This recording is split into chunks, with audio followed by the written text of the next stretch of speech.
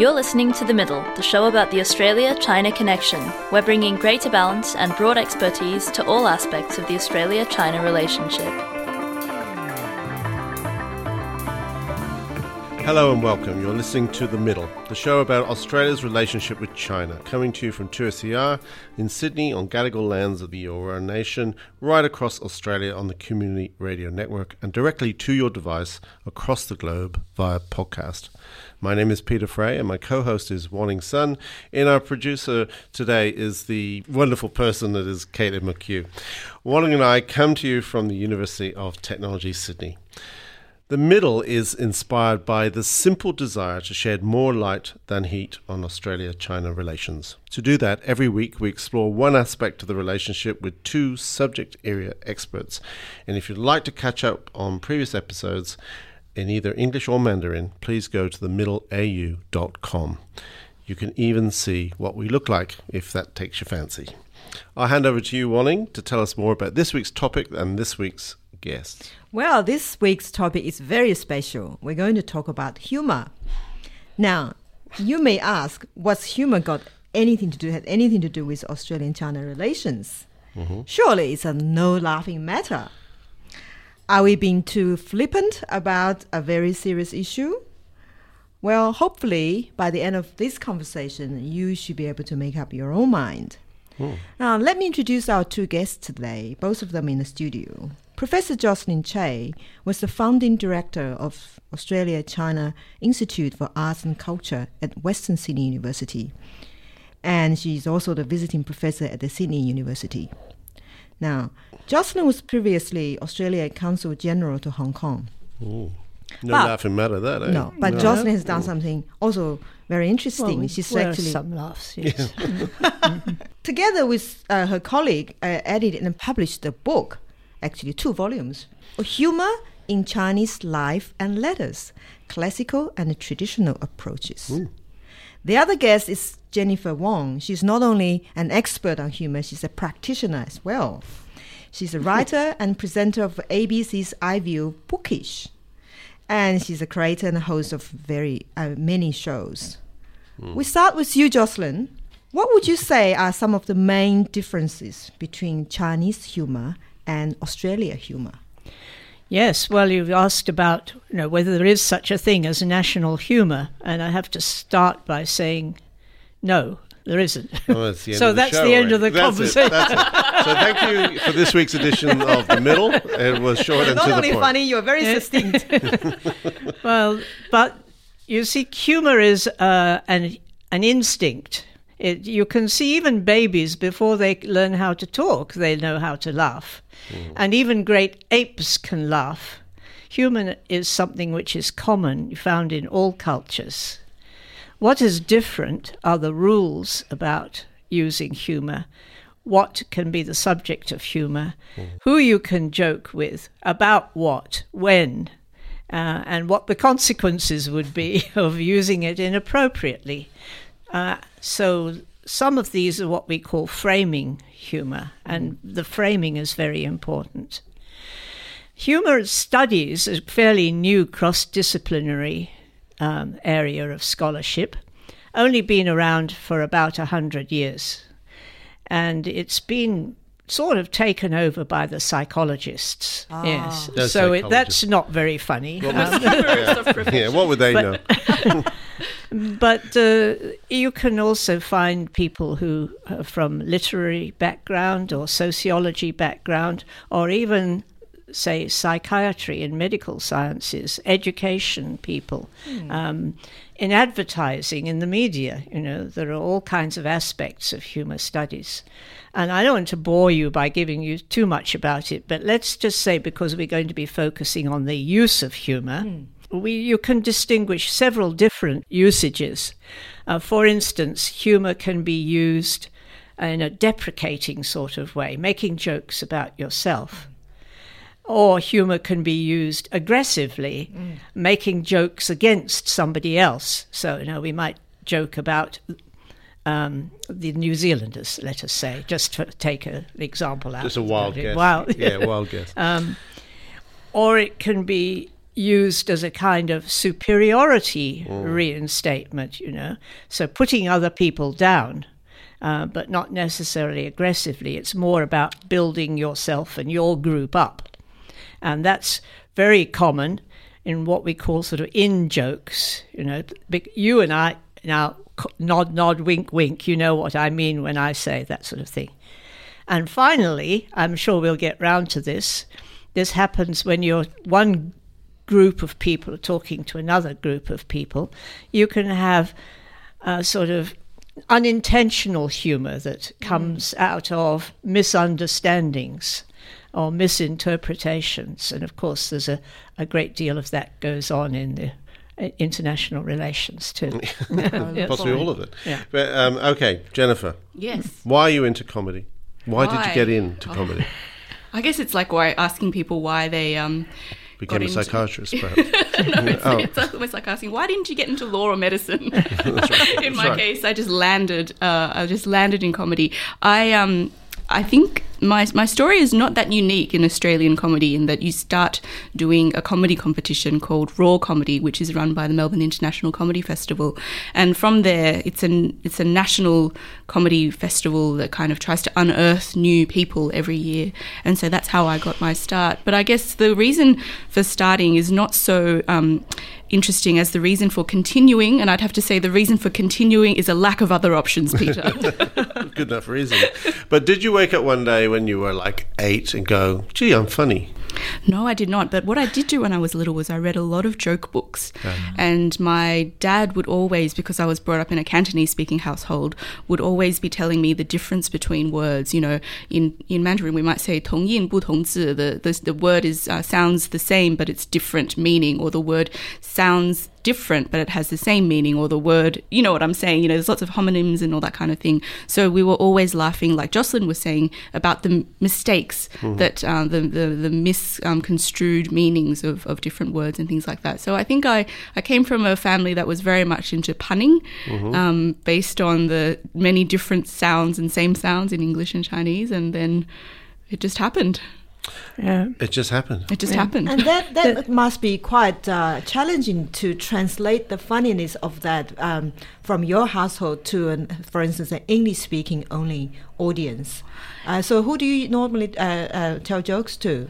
When I tell jokes, it depends. So, for example, if it's at a comedy festival and it's my own show, then the people who are coming to that show are very different, for example, from the people who, if you're performing at the local pub, for example. So the mix of people is very different. At the comedy festival, you might find people who are very much interested in seeing a woman perform, so they've purposely bought a ticket to see a female performer, whereas in a more mixed environment you could have people, for example, the comedy festival has a road show that goes to regional areas, and in a regional town when you're performing, that could be the whole town has come out for the night and they don't know who's going to be there. They've just come for comedy, for a good night out. So the audiences are very different, and I think the thing that you've touched on about how do you talk about something that's so seemingly specific, foreign to an audience that's a wide audience, is like I assume in diplomatic relations, is you're always trying to find the common ground. So you're trying to find the thing that you have in common as a basis to start that conversation. And sometimes that can be a reference that is very easy. For example, this is a very bad example, but if you're talking about a food item, for example, if you refer to a food that's like a spring roll, that requires very little in the way of description to get into, because culturally everyone is familiar with that. If you were, for example, to talk about a fragrant eggplant spiced hot pot for whatever reason, then that might take a little bit more time to get into, because you've got to explain why you're talking about that particular pot, why you're talking about the ingredients in that pot. So it's a kind of a shorthand versus a very detailed explanation. Framing is, as I said, a very important part. And one of the things that I note about you performing at a festival or on a road show is that people come in, they expect to be amused, and they're ready to laugh, and hopefully they're positive. Yes, they haven't come to throw tomatoes at you. No, free food. And though. so there are other places when that's expected, that it will be, for instance, something that's become probably the biggest event in the Chinese cultural calendar is the New Year's Eve concert, and people expect that there will be lots of laughter and lots of jokes of that, so they're ready to appreciate and enjoy it and relax. And in fact, beginning the new year with jokes and with humour is regarded as a good way to start the year off. Yeah. Yeah, that also make it a bit hard for the comedians because the people's expectations so high. So if you actually tell a joke that's only half funny, then people won't find it funny, and then that's a comedian's nightmare, isn't it? It is. I think a comedian is someone who, when they're little, they're afraid that people will laugh at them, and when they're older, they're afraid that no one will laugh at them. So it is quite So what's dire. the crossover point? I think it's called puberty. Right. Okay. Yeah. Can I ask a quick question of you, Yes. Jocelyn, which is, and again, perception. We've done a show recently on perception, and one of the perceptions, rightly or wrongly, I suspect wrongly, is the idea that Chinese people aren't that funny. Well, I don't think that's typical of everybody. In fact, I can remember one of my very first jobs when I went to work in the Commonwealth Public Service that was actually working for what was then the separate Department of Trade. And I accompanied the first Chinese government minister to visit Australia. So he was welcomed to Victoria by the then Victorian Minister for Agriculture, I think. And I had to interpret his speech. And the minister stood up and said, "I'm very pleased to welcome Minister Wong here this afternoon because I've always felt that Australia and China have got a lot in common. All like dumplings, we all gamble, and we like a joke." This went down like a lead balloon. So he felt that the sense of humour was something that we had in common.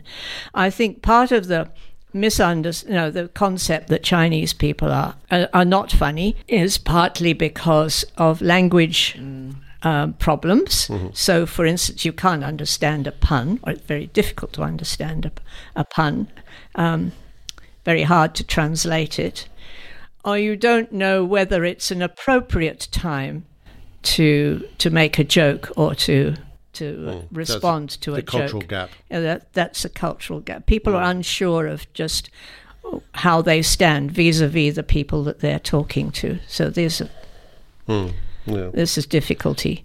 Yeah. Can I tell the only Cantonese joke that I know? Cantonese joke? Yeah, go ahead. As Jennifer's here. Yes. This is a joke about Sydney, right? Okay. And we're here just on the edge of Chinatown.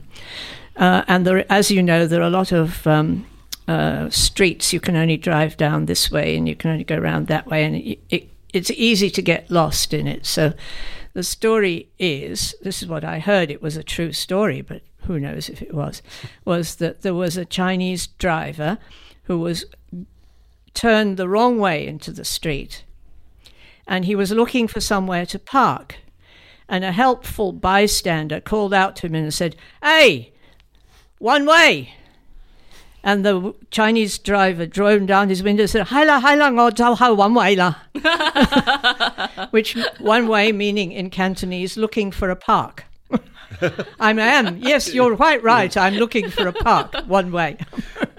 There you go. Well, I can vouch for the fact that is a quality joke. that's a quality joke. Because Jennifer laughed.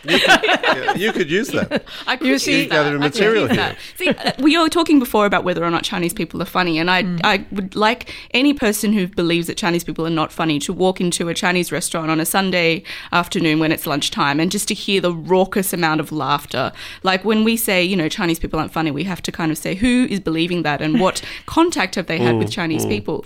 China's film industry, you know, many of these are comedies. They're probably some of the best-selling comedies in the world based on the numbers, that kind of thing. I guess, and maybe, you know, I'm guessing, as I say, but it may be to Jocelyn's point, I suppose, that the humour doesn't translate, which doesn't mean Chinese people aren't funny. That's exactly right. So you could also say that French humour doesn't translate into English humour, and English humour perhaps won't translate into German humour. You don't have to go as far as that. I mean, try making a joke with an American. Yes. Or Northern Chinese or humour. Understanding American jokes. Yeah, and you think they speak the same language. Jennifer, I've been watching you on the YouTube, and you're hilarious. Oh, thank you. But I also think that your joke have some very serious themes, actually. You know, themes such as bigotry or racism. You know, I like to keep it light, Wanning. So. Yeah, but your jokes actually is a very good example that actually a lot of prejudices can be sort of talked about through jokes, and it can be resolved, or if you like, cross-cultural differences can be resolved through jokes. I don't know if the resolution necessarily can come. I think the attempt to bring certain things to the table of conversation might be there, but I think it might be a little bit far to think that perhaps just by joking to expect the joke we can have the resolution. Yeah. I think what's nice is that eventually you can maybe bring up some topics that perhaps people in the audience may not have expected to encounter when they went to a comedy night, not to shove anything down anyone's throat, but just to gently kind of, pose some questions about other ways that we can think about things that perhaps aren't in the media or aren't at the top of mind. And one of the things that you talk about, and I resonate a lot, is the kind of question that you and I get, what kind of Chinese are you? So it sounds like this provide a lot of fodder for your jokes. 57 varieties or something. I guess I'm the kind of Chinese that's been to the Great Wall but has never built one. That is the kind of Chinese that I am. Yes. How do you respond when people ask you what kind of Chinese are you? Well, I always find that actually tend to have very smart sort of a response after that person has left, and I feel, damn, I should have said this and should have said that. Yeah. But you need to when people practice your put me in lines, a spot, I usually just feel, oh, that's really Well, what actually is that a question asking?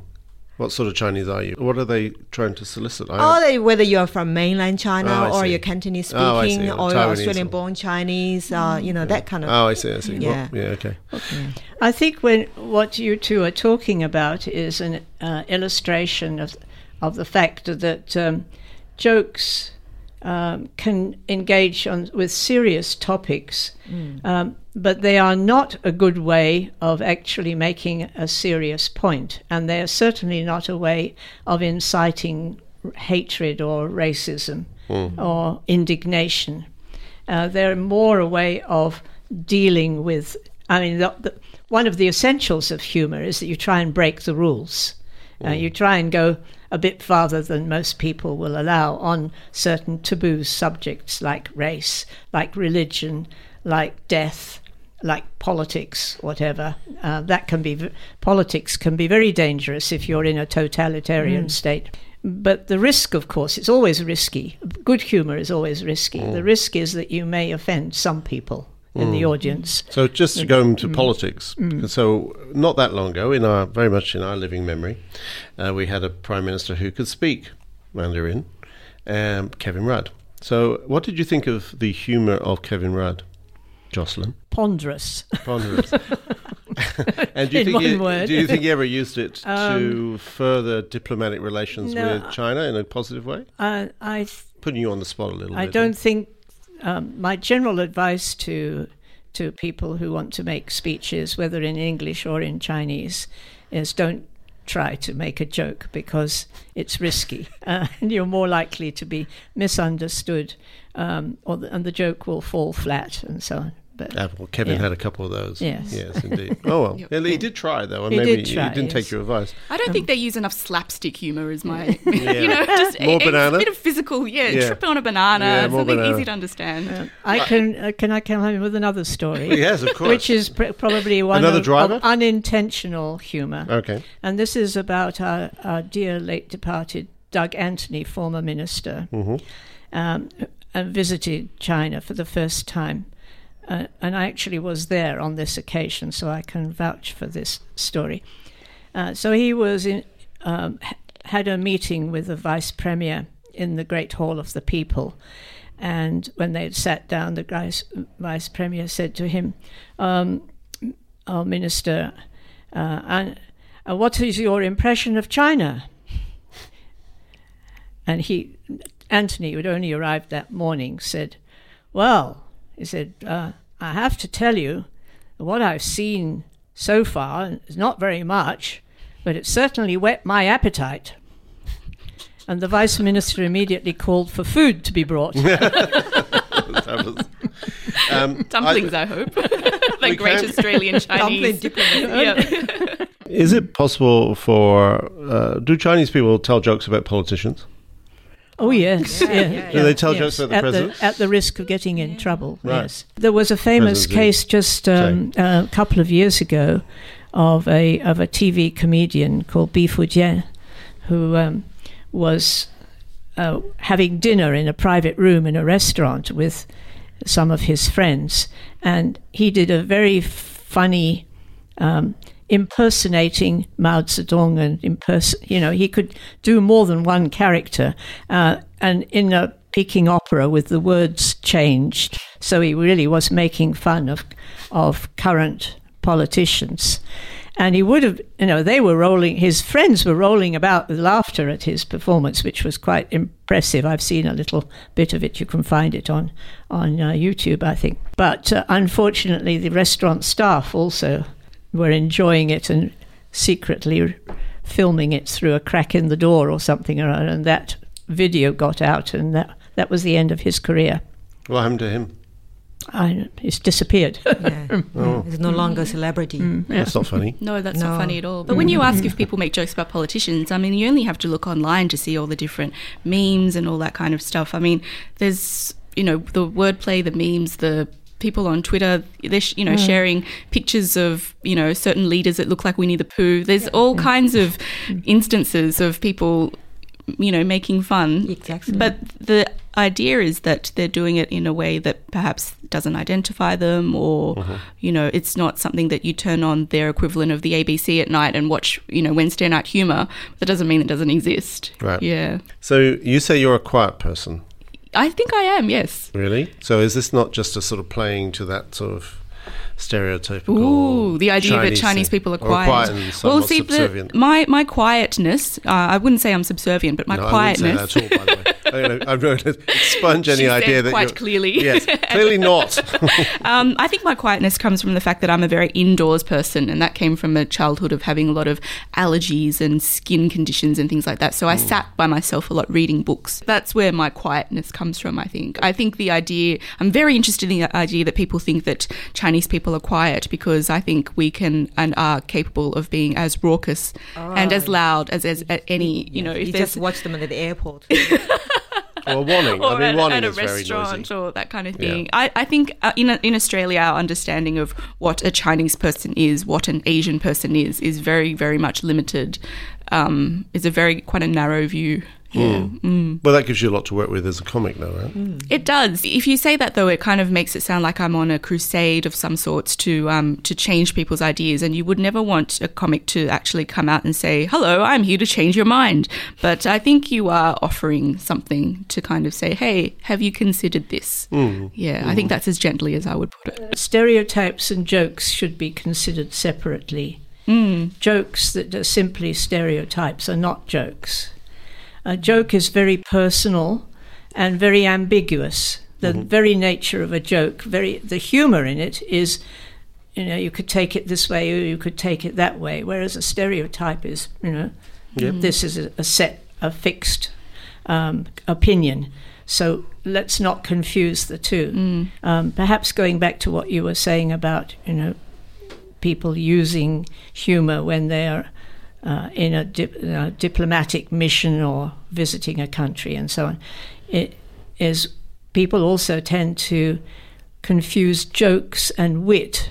And wit is like saying something, thinking very fast, thinking off the top of your head and coming out with a clever saying. It may be funny, but it's different from a joke. A joke is usually has a formula. It's got a beginning, it's got a middle, it's got a punchline at the end. Wit is actually something which has been very much admired in Chinese culture from the very earliest days. One of the ancient classical books called the Book of History that actually has a series of biographies of people who were regarded as huaji, famous, witty people.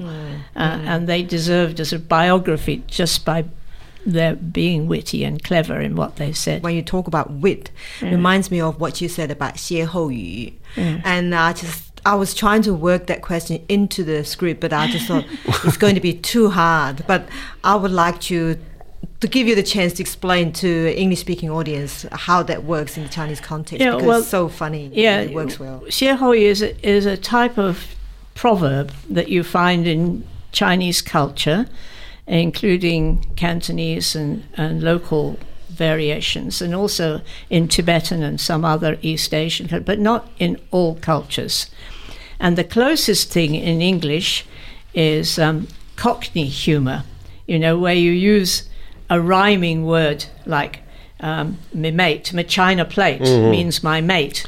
And that Cockney slang was developed as a way of communicating between pickpockets and street gangs, because it was secret language that the police and other people didn't understand. And 歇后语, in a way, has got the same function.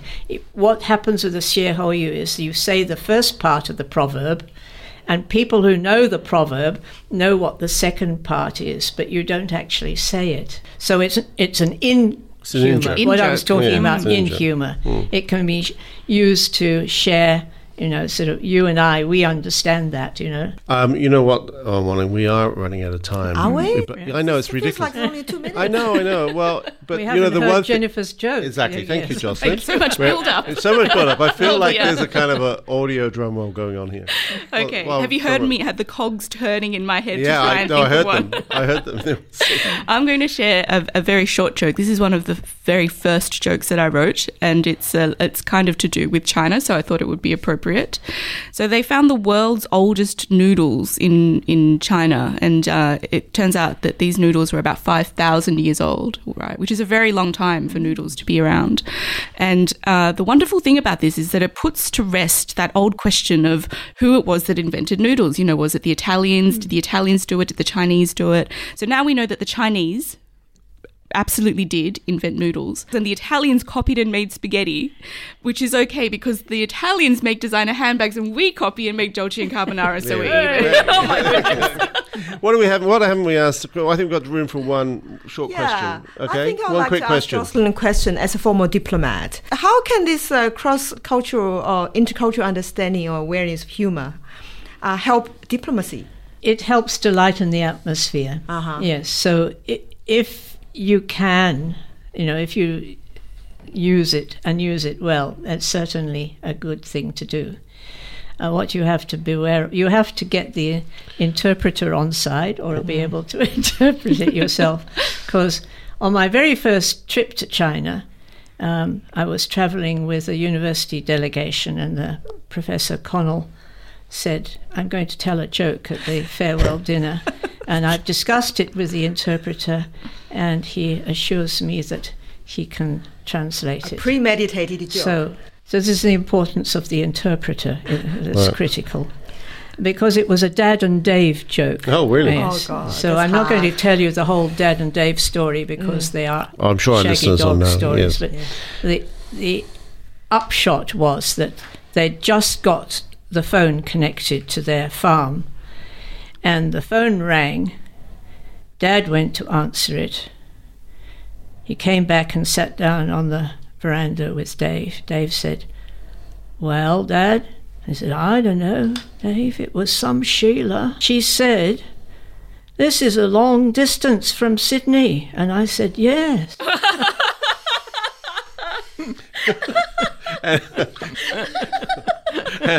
And what happened? So the interpreter translated it all. Oh God, I feel so sorry. And when he got to the last line, he said, she said, your farm is a very long way away from Sydney. And there was silence.